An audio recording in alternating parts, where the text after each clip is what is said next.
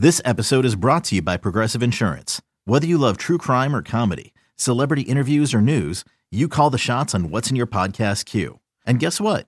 Now you can call them on your auto insurance too with the Name Your Price tool from Progressive. It works just the way it sounds. You tell Progressive how much you want to pay for car insurance, and they'll show you coverage options that fit your budget. Get your quote today at Progressive.com to join the over 28 million drivers who trust Progressive. Progressive Casualty Insurance Company and Affiliates. Price and coverage match limited by state law.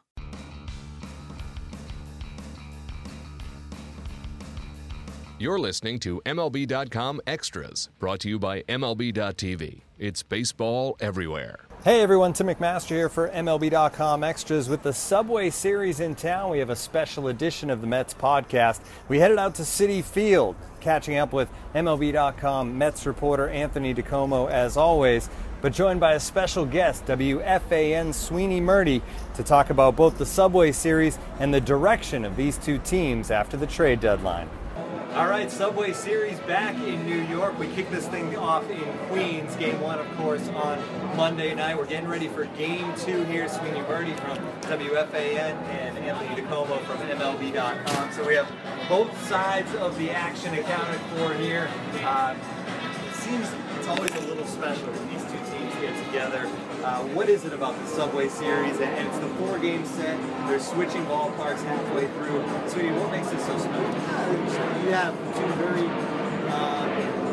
passionate fan bases, and regardless of how the teams are doing, I think you can tell that they want to come out and see them. I mean, I hear all the time people say they're tired of the Subway Series, but when you look up, there's still full houses in the ballparks, or close to it pretty much every time. So until you start seeing half the stands full, I won't believe people saying that they're tired of the Subway Series, unless they're from California.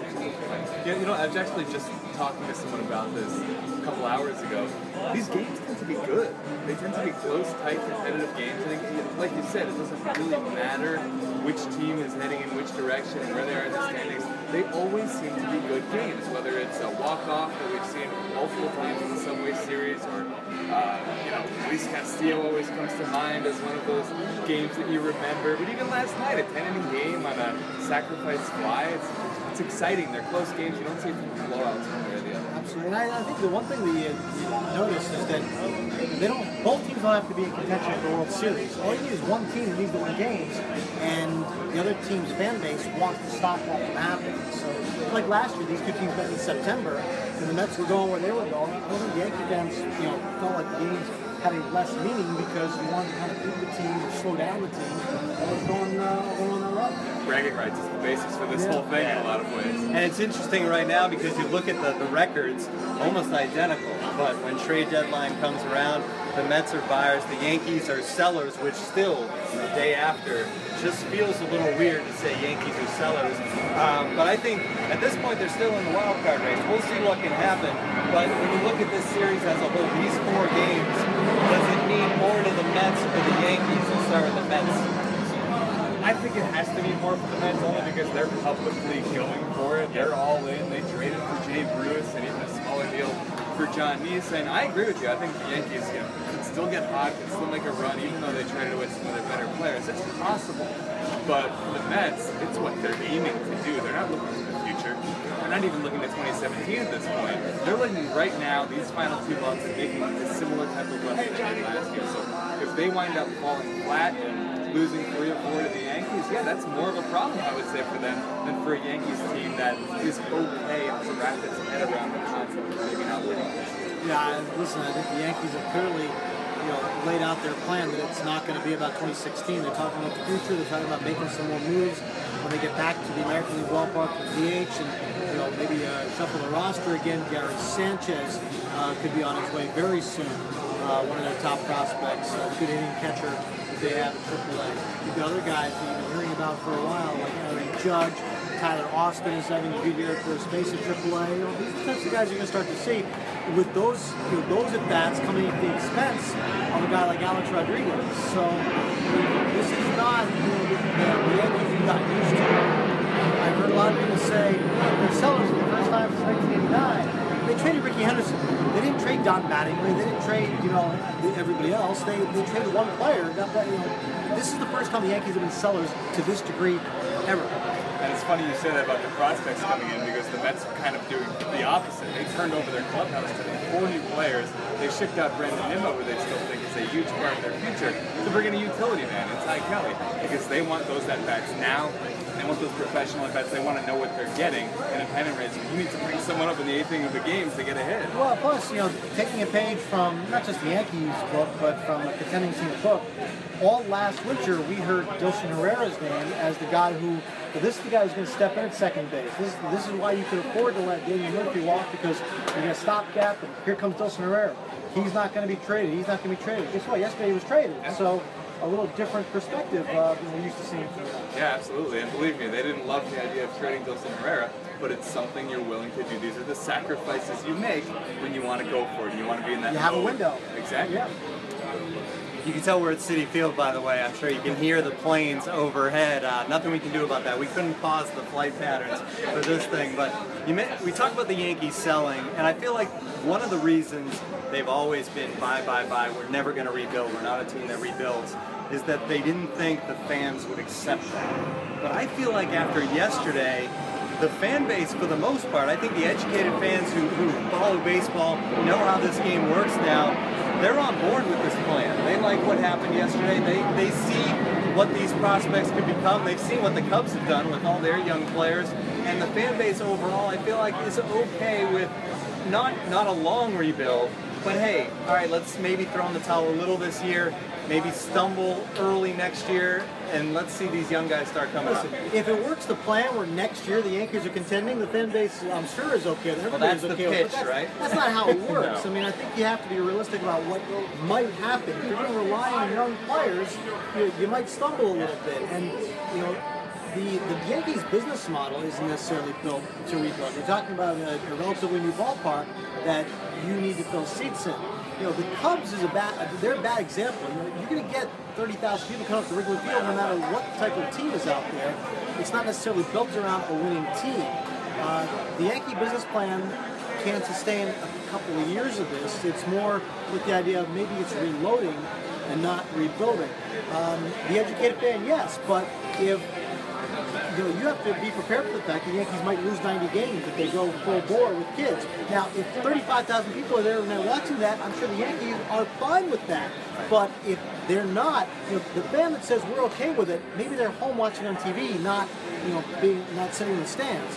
You have to expect that if there are problems, growing pains, so to speak, that will affect attendance, and we'll see by how much. But that's where you find out how much people are actually willing to accept. It's hard to go in between though, and I know because I watched it with this other team with the Mets. They never did really what the Yankees are doing. Yes, they sold off Carlos Beltran at one point. They sold R.A. Dickey for prospects, but they never went and just blew up the roster like a lot of people thought they should at the time. Well, guess what? It took 5 long years of 4th place finishes them to get back to where they wanted to be. I think if you could, tell Sandy Ellison that was going to happen and go back and do it, he might have done it a different way, a quicker way. And yes, it would have resulted in more losses in the short term, but in the long term, it might have taken 3 years instead of 5. So it's a very tough balance to strike. If you're not trying to do it the Astros way or the Phillies way or the Cubs way, you're trying to be competitive in the short term while also building that long-term juggernaut. And they've built a formula here by reloading the farm system, which is already pretty good to begin with. Now they're shooting up to the top of the rankings, but listen, the Yankees know better than anybody. You don't throw parades in the Canyon of Heroes for having the best farm system. You have parades for winning World Series championships. And the good thing about those prospects is they are close, too. It's not like they got a bunch of stud prospects who are an A-ball. I mean, these guys are going to come quick, so hopefully it's a quick turnaround for the Yankees. The Mets were buyers at the deadline. Jay Bruce is here in the lineup tonight, but it makes an interesting... You look at that outfield, now you have 4 outfielders, but you still don't have a center fielder. So what's the plan as far as the Mets outfield? Interesting is a nice word to use. I wouldn't want Terry Collins' job. Are you playing center field? You know what? They might need me to at some point, and that's sort of the thing with this whole situation is that Terry Collins keeps racing out, just batting back to the court to talk to Curtis Granderson about this situation. From his perspective, he was the right fielder, and now he's being told you have to go play center a little bit. The Mets would love for Yoenis Cespedes to be able to play center still, but they are very worried about his leg, which has been bothering him since before the All-Star break. I think in a perfect world, he will be able to do that once we get later into August and into September. But in the meantime, you're going to be putting a lot of different square pegs into that circle hole in center field. They're going to try and look at Conforto, who has played there and has looked okay. They're going to try Granderson there. They might try Jay Bruce there. He seemed amenable to it today when the Mets kind of tested the waters with him. I think ultimately Cespedes is the answer, but it's going to be a lot of mixing and matching until we get to that point. And how long does Cespedes stay healthy if he's playing center field? Because obviously that the risk just goes up that much. Until just, I guess, a few minutes ago, we didn't know who the starting pitcher was tomorrow night for the Yankees. We do now, though. I didn't know if maybe it was Luis Severino's turn, but it's not going to be, right? Chad Green is going to start. They like what they've seen from him. You know, it could have been any one of them. It could have been Severino. They're going with Green.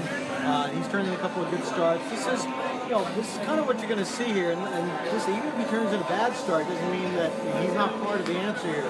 This is kind of what you got to find out. You got to let the guys go through some things and kind of learn on the job here. Green's one of the guys they got last winter from Detroit in the trade for Justin Wilson, and Luis Cessa is another one, and he's been at AAA, has a little cup of coffee with the big leagues, but he's been pitching AAA, and they have high hope for him too. You're gonna see a lot of different guys come up and take their turns, and we'll see how many of them stick. What is you talk to the organization, is there really a belief that this team can stay in that wild card race after what happened at the trade deadline? I think the thing you have to remember is that the players on the field and the managers in the dugout, they're trying to win today's game. And that's really all they are going to worry about. I think overall we look at the roster, we look at the lineups, we look at the challenges ahead, and we say, okay, this team's probably not going to contend here. But they're not looking to see what their record's going to be over the last 50 games. They're worried about today's game, and whatever lineup they put out there, those guys are trying to get hits, and the pitchers are trying to get outs. I mean, it's really focused to the smallest level for these guys. So, yeah, I think we look at it and say they're not going to stay in this, but it's not going to keep those guys from trying to lose the ball game. There's certain markets where I think first impressions maybe go further than other markets. I think New York, Boston, Philadelphia. So how big is tonight for Jay Bruce? At home against the Yankees. It's New York. You go 0 for 4 with 3 strikeouts, and suddenly, why did we trade for Jay Bruce? You get a big hit to drive in a couple runs, and you're the savior. Of course, and the question posed to Jay Bruce in his initial press conference was, you couldn't go really from a smaller market to a bigger market in this league, Cincinnati to New York, and he looked out at probably about 100 media members sitting there, and he said, what are you talking about? This is exactly the same. But I think you're absolutely right, Tim. He needs a hot start. But really, he just needs to be himself, because that's the player the Mets traded for. And if you remember last year, Yoenis Cespedes did not get off to a great start with the Mets. It took about 2 weeks before he really started hitting, and then once he did, he caught absolute fire. Certainly fans didn't get on him for those first couple of weeks as much as we've seen them get on other players in the past. So I don't think he needs to go 3 for 4 tonight in his first game, but it would do wonders for him if he could get a home run in the next couple of games and just get that monkey any player would have coming to a new team off his back. All right, finishing things off here tonight, it's a great pitching matchup. We got Tanaka and DeGrom. What do you expect to see in this one? Well, it's 2 great pitchers, so I expect to see a lot of offense, because that's how it usually works, right? From a Mets perspective, Jacob DeGrom doesn't ever seem to get the headlines that the other guys do, even that Steven Matz gets, compared to Noah Syndergaard, compared to Matt Harvey when he was healthy. I still think he might be the best pitcher of the bunch. If you had one game to win, I would put Jacob DeGrom out there. He's a bulldog. He gets it done. When he doesn't have his best stuff, he's great at getting it done in those situations. So I expect on a big stage like this, he will pitch very well. Yeah, and Tanaka has he's been very good all year. It's he doesn't have a lot of wins to show for it, a lot of no decisions early in the season, but I think you've seen a guy in the last couple of years that just figures out how to compete, and it's not about blowing anybody away at 95 anymore. It's fun to watch him pitch. He's got an assortment of pitches. It's really fun to watch him attack certain hitters and certain lineups. And he's had success against the Mets, so I think it'll probably be 10-9, but I'd like to think that we're looking at a 2-1 ball game. All right, Subway Series, it's always a lot of fun. For Anthony DiComo and Sweeney Birdie, I'm Tim McMaster. Thanks for tuning in. MLB.tv Premium, the #1 live streaming sports service, is celebrating 13 years. Watch every out-of-market regular season game live or on demand in true HD. Real-time highlights, live look-ins, pitch tracking widget, and more. MLB.tv Premium includes a free At-Bat 15 subscription. Watch live baseball on over 400 mobile and connected devices. Watch at home, in the office, or on the go every night on every device. Blackout and other restrictions apply. Visit MLB.tv for details. Okay, picture this. It's Friday afternoon when a thought hits you. I can waste another weekend doing the same old whatever, or I can conquer it. I can hop into my all-new Hyundai Santa Fe and hit the road. Any road. The steeper the better.